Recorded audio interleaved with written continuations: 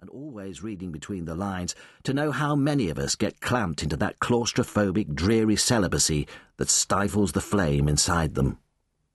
They get angry and lonely and melancholy, and that's when the impulses come upon them. I sometimes wonder whether the reason that puritanical religious types are so keen on marriage is their certain knowledge that it's the one way to make sure that people get the least possible amount of sex.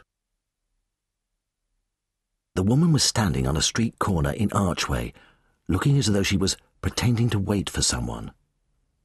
She was wearing a short skirt and high boots, and her face was made up too much. I remember lilac lipstick, but I may have invented that image subsequently. It was winter. Not that you'd ever know what season it was in Archway, because in Archway it's always late November on a good day and early February on a bad one.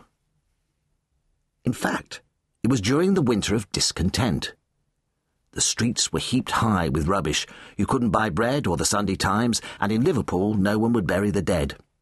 You couldn't get heating oil, and even if you had cancer you were lucky to get into hospital. The comrades in the trade unions were trying to start the revolution, and our particularly hopeless Prime Minister's ship was holed beneath the water. I've always liked being British, but that was the worst time I can remember, and the one time when it was impossible not to be depressed about living in Britain.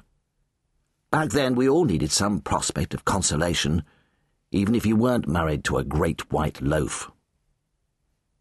The girl wore a fluffy white fur jacket. She had litter whirling about her in the cold wind, and she was like a light glowing in the fog. She seemed a well-built girl, and I felt a lurch of attraction that I couldn't help. There was a buzzing in my groin and a slightly sick feeling in my stomach. It was the first time I'd ever knowingly spotted a prostitute, and I realised that I should just drive on. What if you get taken inside and someone mugs you for your wallet? You'd probably be too ashamed to go to the police. Even so, after I got to the end of the road, it was as if my willpower had been mysteriously cancelled out. Something took control of my hands. I did a three-pointer at the end of the street and came back down. I found myself stopping beside her and winding down the window.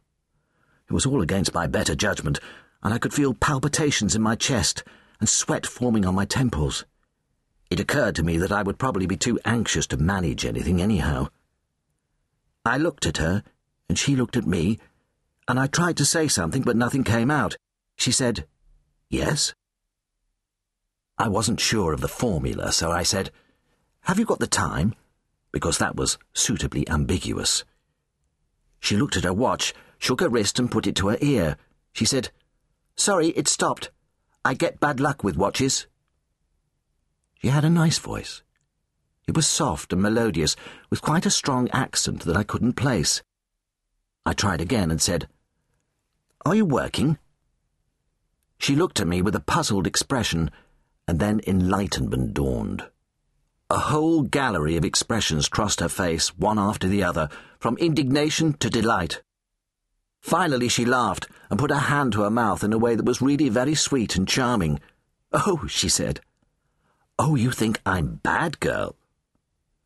I was appalled and started gabbling. "Oh, I'm so sorry. Really, I'm very sorry. I didn't know. I thought, oh dear, I'm so sorry. It's so embarrassing. Forgive me. Please forgive me. A horrible mistake. A horrible mistake."